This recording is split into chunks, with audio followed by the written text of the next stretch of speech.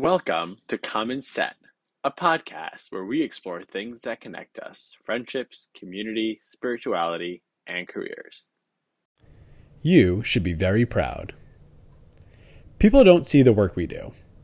I remember learning this lesson when I visited an exhibit at the Whitney Museum in 2013. The exhibit focused on Edward Hopper's process for creating some of his most famous paintings, including Nighthawks.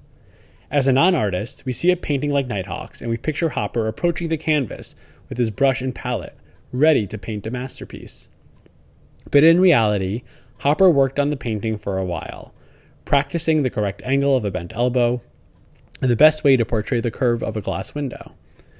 When we see a famous artist's work, we are presented with the final product, which is the same way each and every one of our projects are viewed by managers and coworkers. People ask questions like, did she close the deal? Or did he release the product? I recently read an article in the New Yorker titled, "The New Luxury Vacation, Being Dumped in the Middle of Nowhere." In the article, the author, Ed Caesar, retold his experience of surviving and finding himself in the desolate valley of the Atlas Mountains in Morocco. At a high level, Atlas is dropped in the middle of the desert with some basic supplies to survive, an old cell phone for emergencies, and a map to his meetup point. He is briefly trained by his host, a 59-year-old former Royal Marine Commando named Phil Asher, who tells him that he will meet him at the pickup point in 2 days' time. The article does a good job making an entirely unappealing vacation sound fun and potentially even doable.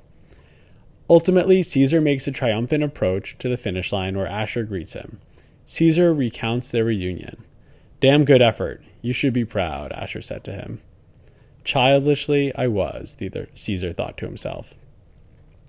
We then learn that Asher was indeed following Caesar the entire time, a mere 500 yards behind, sleeping in the same weather and terrain as his high-paying guest. Commando Phil Asher got to see the effort and grit Ed Caesar had to muster in order to complete his grueling vacation. Put otherwise, Asher watched Caesar as he worked out the correct angle of a bent elbow or the right stroke to mimic reflecting glass. He was there for the process, not just the final product. And how does he respond? Damn good effort. You should be proud.